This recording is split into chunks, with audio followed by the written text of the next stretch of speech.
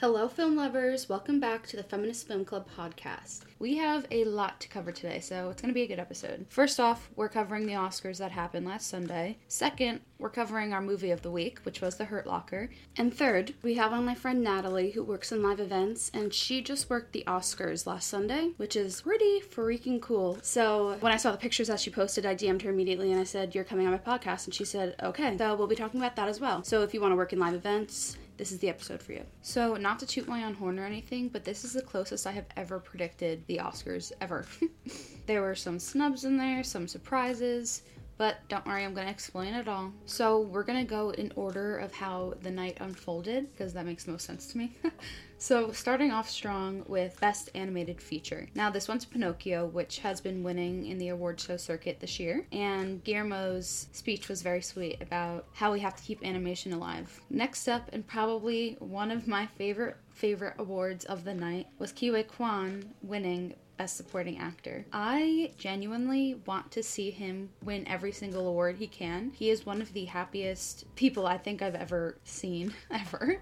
And you could really tell how genuinely thankful he was for this recognition. But the whole premise of his speech was basically that you should never ever give up on your dreams, no matter how far out of reach you think they are. You have to believe in your dreams for your dreams to work. He said something along the lines of that, which I think is really beautiful. Because if you don't believe in yourself, how do you think your dreams are going to come true? You know? Next up, we have the award for Best Supporting Actress, which I think was all a shock to us, but let me explain. So that award went to Jamie Lee Curtis for her part in Everything Everywhere All at Once.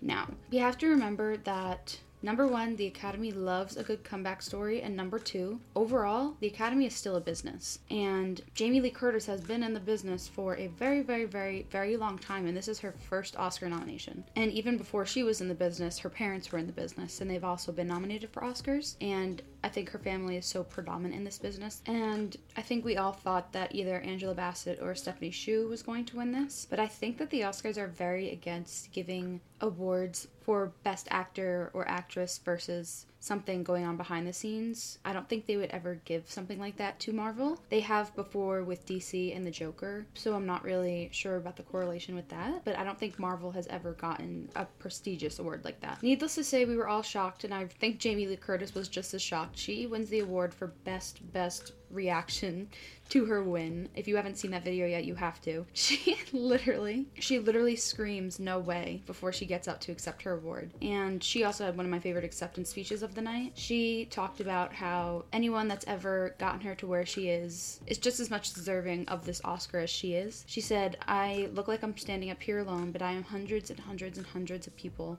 And I think it's really nice that she acknowledged everyone that got her here. And then at the end she said, "We just won an Oscar." She might not have deserved it entirely for Everything Everywhere All at Once, but her career as a whole, I think she did. And as I said earlier, the Academy loves a good comeback story. Best Documentary Feature went to Navalny, and I can't speak much on that because I have not seen it yet, but if it won, I bet it's good.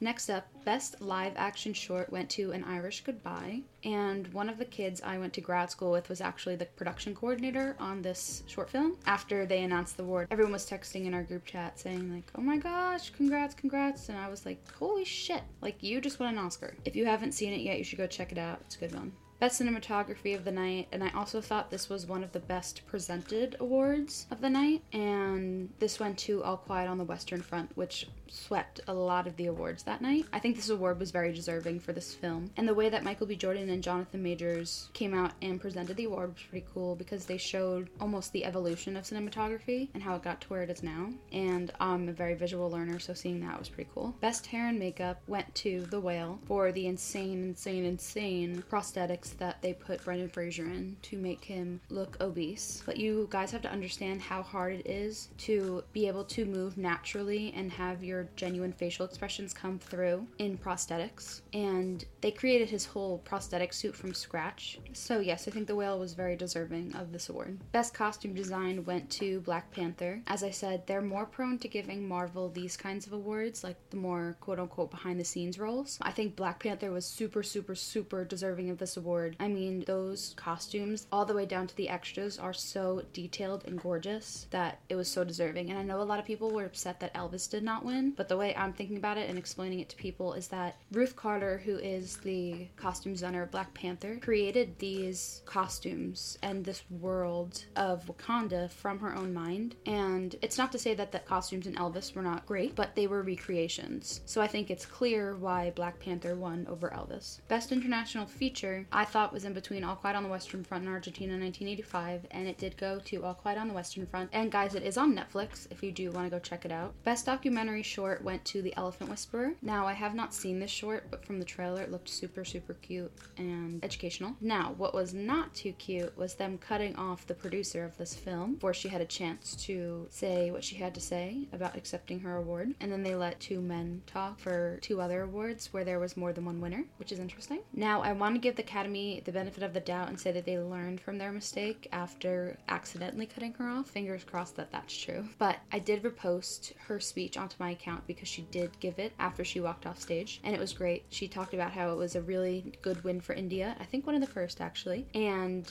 how women are the future. She's right. The best animated short went to The Boy, the Mole, the Fox, and the Horse, which I have not seen, but from the reaction, it seems well deserved. Best production design was a bit of a surprise for me. I genuinely thought this was going to go to Babylon, but it went to All Quiet on the Western Front, which is not surprising. Best original score, I also thought was going to go to Babylon because, as we know, Damien Chazelle always has really, really, really good music in his films. I mean, hopefully you guys have seen Whiplash and La La Land, and if you haven't, and I'm not one to be like, oh my god, you haven't watched that, but I genuinely think they are very good films. So if you need one to watch, there's my suggestion for now. But Justin Hurwitz, who has scored almost all of Damien Chazelle's films, if I'm correct, won the past two for his scoring of La La Land, and then he also won Best Original Song, City of Stars from La La Land as well. So I was like, I think it's gonna go to this, but it did go to All Quiet on the Western Front again. Like I said, they sweeped that night. Best Visual Effects, of course, went to Avatar: Way of Water, and James Cameron wasn't there that night, which I thought was a little weird, but maybe he had something going on. You never know. Best Original Screenplay went to Everything Everywhere All at Once, and Best Adapted Screenplay went to Women Talking. And I wanted to bring something up here that I thought was interesting. Not that these two screenplays are not very deserving of this award, but one of the people I follow on TikTok, her name is Julia York. She's a screenwriter. She had realized that both of the winners of the screenplay this year were also the directors of the film that they wrote. And then she did some research back into how many director-writers have won the writing category, and it's almost all of them. So no just sole writer has really ever won the award, which I think is just a little interesting. Best Sound, I didn't really know who that was going to go to, but it did go to Top Gun. And Best Original Song went to Not To Not To from RRR. And if you guys were not up and dancing when they performed that number, then I don't know what was going on, because I was like, oh my god, this is awesome. The energy, the presence was so good. That was my favorite performance of the night. Best Editing, Easy, went to Everything Everywhere All at Once. The team of editors that did this movie were all self-taught. So you guys, this is just proves you don't need to go to school to do this. Like, he learned how to edit tutorial to edit this movie. You just have to put the work in and you have to want it, the effort, you know? But I thought that was a really cool little fact. And then Best Directing, I thought was going to go to Spielberg because I just really enjoyed The Fabelmans, and I think it's even harder directing something so personal. But it did go to the directors of Everything Everywhere All at Once. The directors are Daniel Kwan and Daniel Scheinert. They call them the Daniels, which is funny.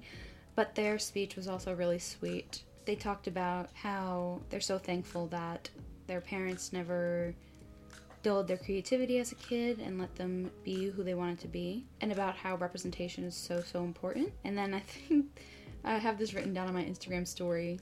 One of the quotes from the speech was, "This is to all the mommies of the world." Now, my favorite award of the night went to Best Actor. And I know everyone was thinking this was gonna go to Austin Butler. But you guys, like I said earlier, the Academy loves a good comeback story. So I don't think this was ever Austin's award. I mean, Austin was incredible in Elvis, truly. But Brendan Fraser was, like, I screamed when he won that, and then I almost started crying for him. Like, he really needed that, and I think it was really nice of the Academy to give that to him, especially after all these years and everything that he's gone through. He's back. Next up, Best Actress, which I think a lot of people also thought was Cate Blanchett's, but this went to our queen, Michelle Yeoh, which makes her the first Asian woman to ever win this award. Insanity, and so deserving. And her speech was incredible, again talking about the importance of representation. And then at the end she said, "Ladies, don't ever let anyone tell you you're past your prime." What a great way to end it. And last but not least,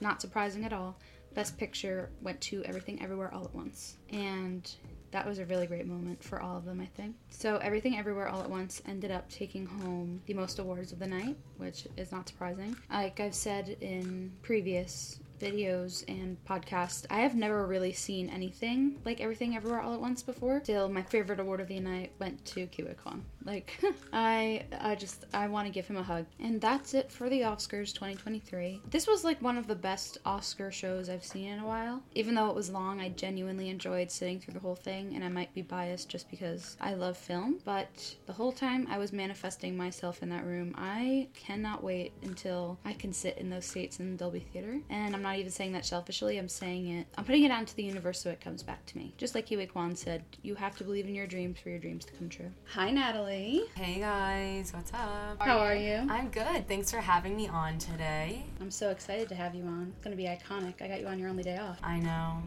We're so lucky. We're so lucky. We're just grinding out here. Actually, you are. I'm trying to. No, you're grinding too. You might hear a few like horns and stuff. It's fine. It's the ambiance. She lives in New York City, by the way. Yeah. I actually think you're the first person from New York that I've had. On the podcast? In London. Yeah, you're the first. Wow. New York. What are you working? What are you doing? So, my name is Natalie. I am from Westwood, New Jersey, not far from where you are, Megan. And I went to high school, like every normal person does, and then I went to college in New York City at Marymount Manhattan. I majored in musical theater, I minored in TV production, and then after college I graduated and I was like, I need to do something that involves two of my favorite things, TV and musical theater. So I was like, oh my gosh, the Tony Awards, the perfect combination. And so I landed a PA gig on the Tony Awards, and I actually was able to work at the producer's table, which was like insane.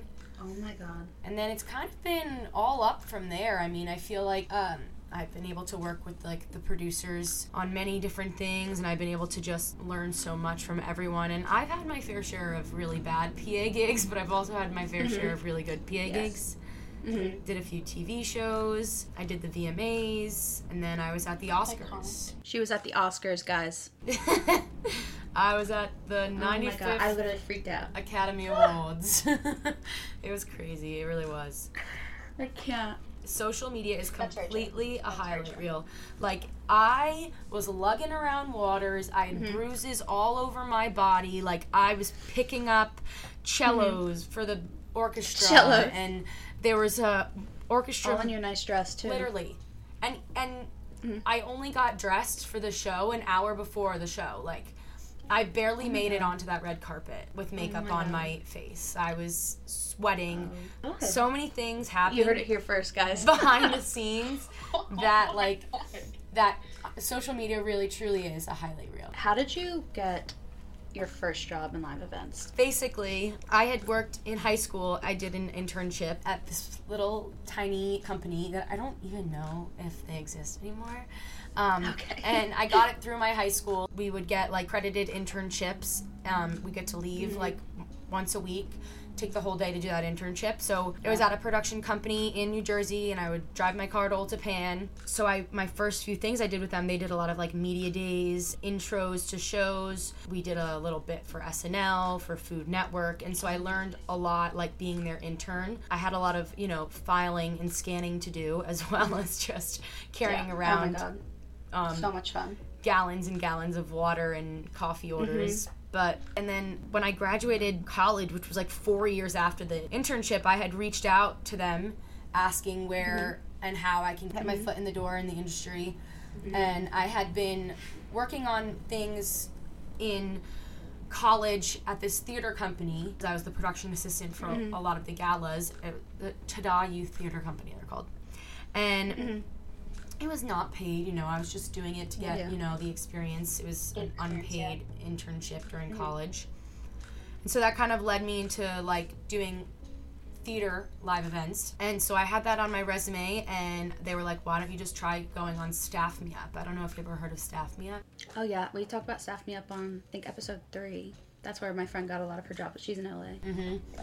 And so Staff Me Up is, like, literally the place where I, like, landed, like, my first, like, jobs in the industry. And I got an email, hey, like, we need you to work the Tony Awards. And I was like, holy shit. And so that was my first intro to live events in TV. Mm-hmm. And then I kind of just kept riding from there. That whole summer was super busy for me. I barely had time off. I worked on a Hulu show, which is coming out soon. Yeah, like, I just was grinding, doing a bunch of things. I've worked on a few Apple Music Live events since then. Okay, cool. And so I've kind of just been, like, working in the music and performing arts industry while also, like, working in TV, which is, like, 2 of the exact things that I did in college. Mm-hmm. And then it kind of landed me to the point where I was like, I reached out to one of my connections that I made from like the past shows I worked. Connections are so important. Literally. Mm-hmm. And I was like, hey, I really kind of want to see what it's like to work out in LA. If you're looking for anyone for the Oscars or the Grammys or the Emmys, like, I'm here. Mm-hmm. And I had kind of been contacting a few people who were, like, production coordinating, and the Oscars was, like, the best option for me. That's insane. Yeah, no, it's absolutely insane. And so and so I just flew out. I did my thing there, and I worked the Oscars, and I was a production assistant, and I worked at the producer's table for the dress rehearsals, and it was just crazy, yeah. Yeah, I think my, like, takeaway is, though, like, it's not all, like, sunshine and rainbows. When I first, like, landed and hopped off the plane at LAX, like, I literally was like, hopped off the plane at LAX, literally. I was like, oh my god, we're here, we're going to the 95th Academy Awards, and then I get there, and I was like, I don't know, like, I had some weird experiences with people there, and, like, I think this industry is super competitive, and you don't know who's, so like... competitive. It's literally dog eat dog. You can think you're close to someone, and they're going to turn your back on you so fast. Exactly. Yeah, I think it's so important to put yourself first. And you just, like, have to kind of, like, fend for yourself, and I was kind of out there, like, for, like, 7 days straight, like, being like, who can I trust here? Like, I want to get to know everyone, like... And so that's what I've kind of had a hard time with in this industry, is, like, making friends and, like, being able to, like, trust them. And I'm a pretty friendly person. I don't like to be mean. And so, like, I literally am, like, I feel like I'm in middle school, like, trying to sit at the lunch table with the cool girls. That's so true. What is going on? Can I sit here? Literally, that's what I felt like for a lot of it. But then, you know, you get the hang of it, and eventually you just kind of say, all right, well, this is what I'm in charge of doing, and I'm going to just do my best. I'm going to do my job, and I'm going to do it well. And it's the best you can do. And then you leave with battle scars. You know, each show you work, I feel like I walk away, like, with a chip off my shoulder. Like, you know, I've learned something else. Yeah, literally. You're going to learn some tough lessons in this industry. Exactly. Yeah. And so that's kind of it. But it was definitely, like, super fun, and, like, I am so very grateful for being there. I'm halfway to my EGOT, I like to say, cause that's gonna be insane. I have the Emmys and the Grammys to work in order to finish my EGOT. Oh my gosh, that would be iconic. You're like, EGOT status. It's on my bucket list. Bring me next time. Of course, come in with me. Did you work, like, for the Oscars, like the Academy itself, or, like, someone off of it? So basically, there's a few production companies that they hire. One of the production companies that, like, basically runs and operates, and they do all of, like, the big events. They do all the hiring out in LA, and all of us are freelance. There's not, I mean, most of us are freelance. And you do notice, like, when you work a lot of these live events, you see, like, the same accounting guy, credentials girl, and it's, like, it's similar groups of people. Okay, so you get there, you were there for a week, you said? Mm-hmm. And you're just prepping the whole entire week? Yes. Did you get to watch the ceremony where they, like, laid out the carpet?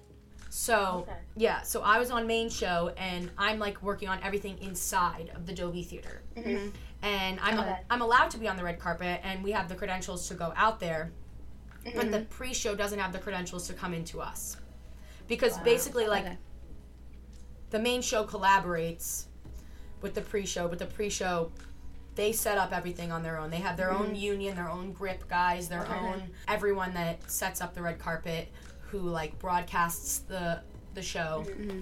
They have their own producers, their own coordinators.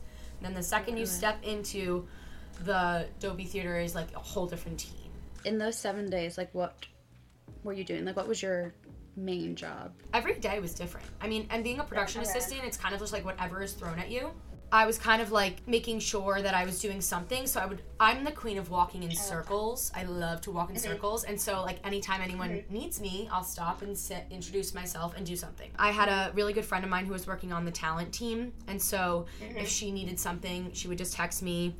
I knew the guy who was on dressing rooms. If he needed something, he would text me. And besides that, it was like if my production manager needed all of us to go to the loading dock and grab a bunch of expendables, like for example, wardrobe sent in like an entire truck of costumes on Thursday night. Like it was the 9th, so it was the Thursday before the show. And so we go out there like 8 p.m. and it took us like basically an hour to unload like all of the wardrobe things and roll them into the wardrobe room and make sure that all the expendables were checked off, and then we had everything that was in the truck. And then I could go anywhere from like doing that to like, Jimmy Kimmel's donkey is here. We need someone to like, unload the truck and make sure that the donkey's team has everything that it needs. Because he brought a donkey out on the stage. I'm surprised they didn't ask us to like, scoop up the donkey's poop. Like, Would have been like, that's where I draw the line. That's... PAs, they'll do anything that they're told. And if they told me to pick up the donkey's poop, I would have no choice but to do it. Who else is going to do it? I know. So I know. It's crazy. It'll go anywhere from that to being like, hey, can you go sit in the theater for this dress rehearsal and sit at the producer's table? That they really need you to do script revisions. Anywhere from like that being that important to doing that important stuff to like probably like scooping up donkey poop. Oh my gosh. So you like got to sit in on the rehearsals of them for announcing these awards? Yeah. So like the first day is like presenters rehearsal, so all the presenters will come in, and then like the second day is like the dress rehearsal at the Oscars, and with any award show in general there's stand-ins, and so like the stand-ins are like SAG certified actors who stand in and they read the teleprompter, and obviously Nicole Kidman's not going to come in for like 4 days of rehearsal to say her one thing that she has to do. So we pay the SAG eligible actors to stand on stage and pretend to be Nicole Kidman. I'd love to be Nicole Kidman for a day. Right? It's crazy. Yeah. And these stand-ins, they've been standing in for a long time. Like, they've been doing stand-in work for, like, years and years. Some people have been, like, doing the stand-ins, being stand-ins at the Oscars for, like, 15 years straight. When we're in rehearsals, it's like, and for this rehearsal only, blah, blah, blah, wins the award for Best Motion Picture. And then, like, all the stand-ins that are standing in place for that Best Motion Picture will go up, and they have to pretend to say a speech because they have to play the music and the graphics in the background. So it doesn't really matter that the stand-ins are there. They're just there so that the camera angles can be all, like... Nowhere to look. Yeah, and, like, the lighting is good, the music is good, and they'll, like, have to say an acceptance speech, and, like, and I'd like to thank my mom and my dad, and like, sometimes you have to, like, push the stand-ins off the stage because they don't want to get off. They're like... You're like, this isn't about you. Yeah. Did anyone, like, actually come to these rehearsals? Yeah, so, like, Pedro Pascal came. I will say right now, I had a really good experience with him. I feel like everyone says that. I, like, almost, like, peed my pants in the bathroom. Like... I think I would have passed out. It was so... It's just, like, little experiences like that, like, when you're having a really hard day and you've carried your, like, 17th case of, like, water that, like, makes it all worth the while. Oh, my God. That's amazing. Did you see, like, Florence Pugh? I had a good experience with her. Oh my God. In the Dolby Lounge, like, is where, like, all the celebrities kind of go, like, on commercial break, and, like, they'll stay out there sometimes, or they'll just be chilling. And in the Dolby Lounge is where they, like, kind of all congregate and drink, but they can't bring the drinks inside. Oh my God. No, Natalie, I literally want to punch you in the face right now. I'm gonna punch No, you it's crazy. But, like, the thing is, too, I'm kind of desensitized. Like, I come back and I say these things to, like, my friends, and they're like, what? I'm like... Oh, yeah, like, Flo. Oh, yeah. I held her dress. Yeah, it's just, like, things like that where you're so used to it. And, like... That's so amazing. I have Taylor Swift's hair in, like, a little bag. Oh, my God. In my room. Oh, my God. Because these live events, oh my God. It's insane. Did you meet Kiwi Kwan? I did not. Oh, my God. He just looks like a ball of fun. He was in the lounge talking up a storm. Yeah. Oh, did you meet Michelle Yeoh, or did you see her? I saw Michelle Yeoh because she was sitting in on rehearsals. Like, she was, like, part of the process, which was kind of crazy. Because I know she does something with the Academy. And so she was like at a few of the rehearsals, just walking around. And that's the thing, it's so casual. Like Jimmy Kimmel will just be like walking around in like sweatpants and like be like rehearsing his lines. And so it's like when you meet people that you've looked up to forever and you're like, okay, like what do I ask you in these 30 seconds that I know you, like blah blah blah, all this stuff. But if I ever want to like work at that level, I need to like chill. But also if you want to be like feature film, like you want to be a director on a featured film. I want to be a director on an Oscar-winning feature film. So that's me. Exactly. So you don't even necessarily need to get involved in the live event circuit. You just gotta get you just gotta get involved in like the big movie making scenario. I know, and I feel like that's why I need to go to LA. And even if you go to LA, like I was thinking about going to LA next winter and just spending like the winter out there. I'll come with you. Let's do it. What would you say your biggest takeaway from the Oscars is? My biggest takeaway is that it's okay to like be disappointed in the experience and be disappointed in the people that like treated you bad, but I walk away with at least 3 positive things and only 1 negative thing. That's what I say. All the positives are going to outweigh the negatives. I was like, I'm working the Oscar Awards. I'm 23 years old. I'm in Los Angeles. It's warm. My good friend was there with me, so it was like I had someone there to talk to about things. And the one bad thing was like just like some shitty people, and you're always gonna run into shitty people.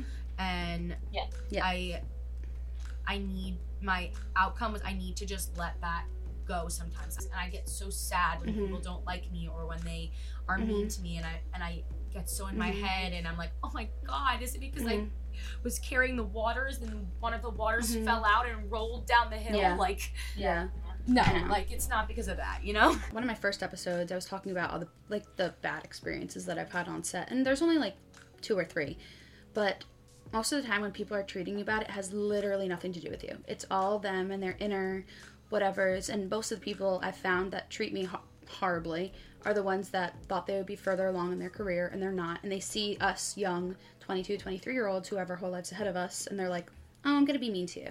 But like, why would you? We're like the next generation of like filmmakers and all this stuff, so I'm like, why would you not want us to succeed?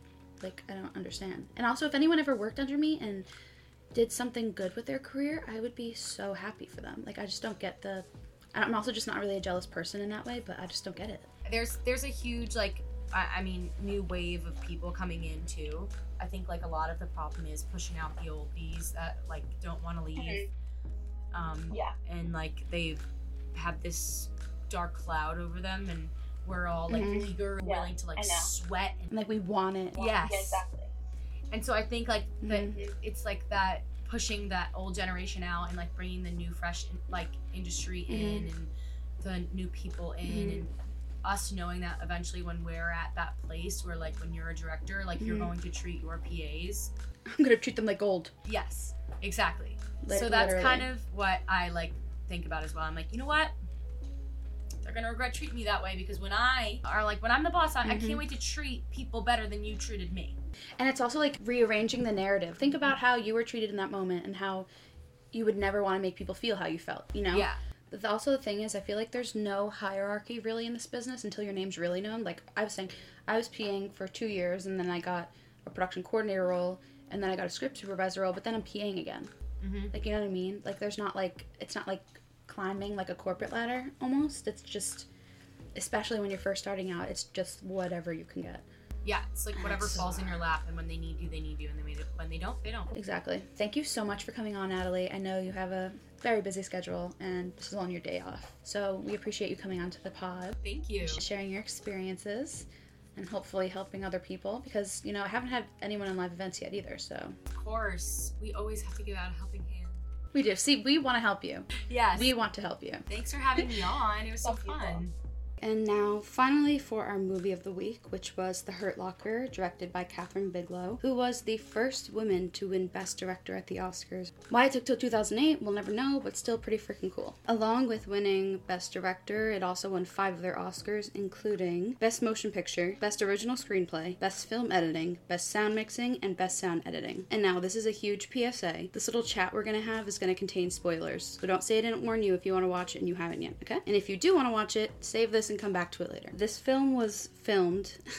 This film was filmed in Jordan, which is on the border of Iraq. And I was very curious as to where it was filmed because it looked very real. And it didn't look like something that could just be made with sets. You know what I mean? Like just set building and decorating. And it was written by journalist Mark Bowl. And he drew on all of the experience he had while he was with the bomb squad in Iraq. And something that Catherine Bigelow wanted to do was use lesser known actors to increase the sense of reality and realism within the film, which I think is a really cool idea, because if you were to have a much more known actor in this, all you would be thinking about is all the other things they were in before, and it would take you out of the story. And since the story is so important and so impactful, you really want to make sure that you're in it the whole time. This film does star Baby Hawkeye and Baby Falcon, aka Jeremy Renner and Anthony Mackie. Jeremy Renner even went on to score himself a Best Actor nomination. And honestly, up until this point, I don't think I had really seen either of them act in a film like this. I've seen them obviously in all of their Marvel things, but it was really nice to see them act. Both of their performances absolutely blew me away, along with Brian Garrity, who played Eldridge, and I think he did a really good job with that role. Now, my overall favorite thing that Catherine Bigelow did in terms of her directing was how she really was able to capture the emotional side that men are going through when they're in war. Because honestly, I don't think that a male director would have been able to do that. I think in a way, subconsciously, a male director would have been like, oh, we're all big and tough. But no, like, you're seeing some shit when you're overseas, so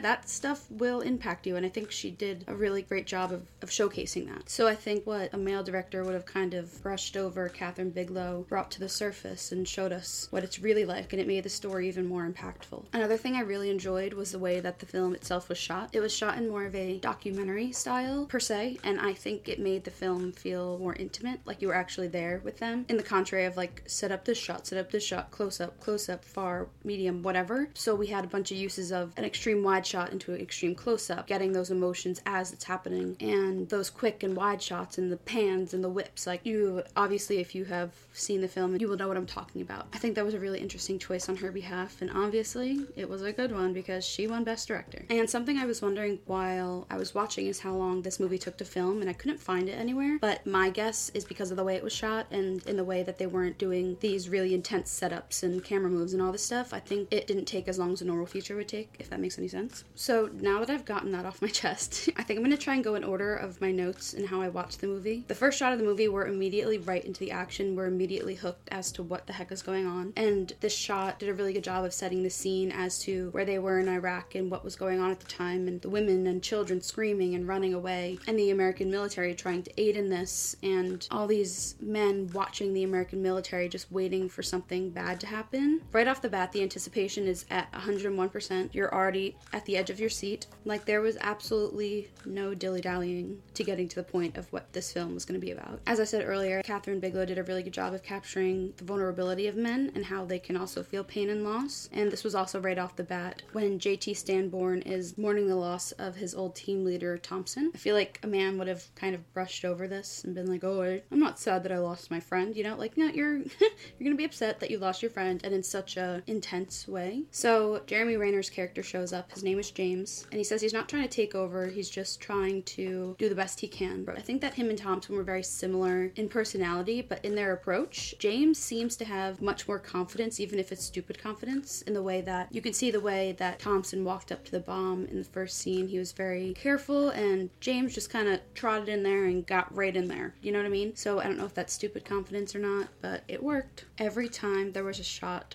of, and the way that every single time they showed an Iraqi's man staring at the American military, I was on the edge of my seat. And I think Catherine Bigelow, that was an intentional thing, was that, you know, you should be scared when she's showing this, but the fact that they were watching you and you're trying to deal with this bomb that could kill you and everyone around you, and you're wondering, are they gonna set it off, are they gonna, and they're just watching you laughing like they think it's funny. And I'm telling you guys, when James pulled the wire up of, what was it, the first mission they went on, I think it was, and he pulled it up and there were like 8 bombs attached to it. Oh my god. Oh my god. I thought it was like audibly gasped, but he did it, and they got out safe. And that is when him and Stanborn butted heads for the first time. Stanborn was like, I'm not standing for this. I'm not letting you kill yourself or me. I'm responsible for your safety. And if you don't let me do that, then I'm not able to do my job. And I totally get where Stanborn was coming from. And we see later on how much is thrill for him being James. His thrill for adrenaline is impacting the other people around him. That is seen when Eldridge is going home after being shot, and he's like, we didn't have to go out there, you were looking for trouble, you needed this rush, and you took me down with you, and I don't appreciate that. The minute the film started showing the relationship between James and Beckham, I knew that it would have some kind of impact down the line, and I don't know if it really has anything to do with the way that James treated Eldridge when he was kind of freaking out when they were at that shootout, but he treated him with such care, and I feel like I have no idea if it actually had anything to do with it, but that then gave Eldridge the confidence to shoot that guy and save all of them, you know? So they don't just put things in movies for no reason, and sometimes you have to kind of decipher and answer these things for yourself, and that's the conclusion I came to. But I also knew that something with Beckham wasn't going to end well, and we saw that later when his body was the body bomb. So then, going back to Owen and his little freak out when they were at the stakeout, the way that the doctor kept checking up on Owen was making me scared, and obviously that was building the anticipation of when's he gonna blow. He was like, oh, we should come out and see what we actually do, and the doctor comes and sees what he do, and he is blown up. I feel like that just sent Owen into a more internal spiral. We didn't really see it on the outside, but you could tell that that impacted him, and it was almost like an everything happens for a reason thing. When he was shot in the leg, he might have shattered his femur, but from the way he was going, I feel like he would have taken his own life if he wasn't removed from the situation as a whole. He was just not meant to be in Iraq anymore, so it might have been a blessing in disguise, even though he's not going to be able to walk for 6 months. When the movie jumped from 37 to 23 days left in their mission, the immediate chat that Stanford and Eldridge are having when James goes down to get his gloves are, you know, like, these things malfunction all the time, meaning the bomb he was holding. Eldridge was like, you're not really thinking of killing him, though. And I think that that jump in time, and to have that conversation first after the jump in time, just shows how over it Stanborn was with James and his actions, and how willy-nilly he can be with this stuff sometimes. It's like, you might not care about your life, but also all these people around you are going to die if you don't do this correctly. So then after this, my guy Ralph Fiennes shows up, and 5 minutes later, he was gone. I was like, what's going on?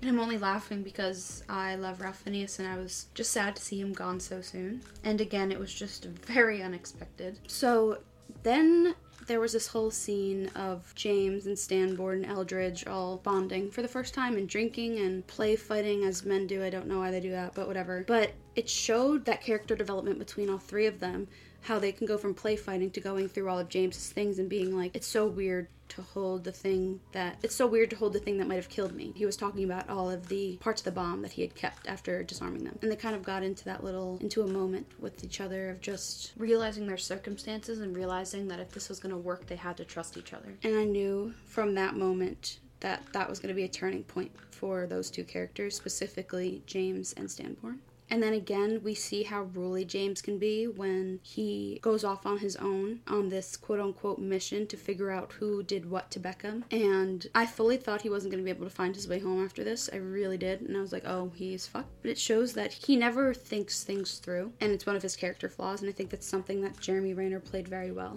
And then I have this one part after the Green Zone suicide bombing, when James wanted to go out and look for the men who were watching them and laughing. The American military clean up their mess. I have a note down that says, oh, you tell him, Eldridge. But judging from the scene before, Eldridge is telling him off when he's getting onto the helicopter, he already knows. The scene before that was James in the shower just breaking down crying. Like, he knows what he did wrong. And it's a shame that he's not able to think things through until after the fact. And then we jump down again to 2 days left. And the scene after they unfortunately could not save the man with the bomb around his body just broke my heart. Anthony Mackie was phenomenal in that scene. And I think he finally kind of pushed James to think about things he had been pushing to the back of his mind. And just from slapping to that moment in the car is just intense. But as we know, that conversation didn't work, as we see James talking to his kid and saying that he's never loved anything more than what he does. And then the last shot of the film is him again in the bomb suit, with 365 days left of his tour. Crazy motherfucker.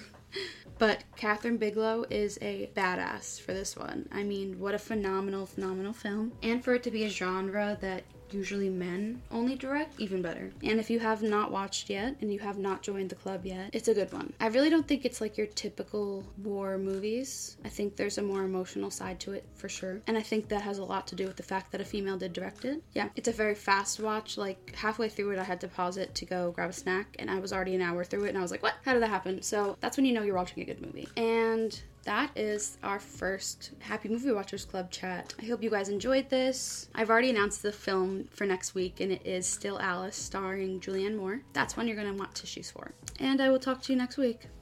This was the Feminist Film Club podcast, hosted by Megan Mealy. Thank you so much for listening. I seriously really appreciate it. And as always, happy movie watching.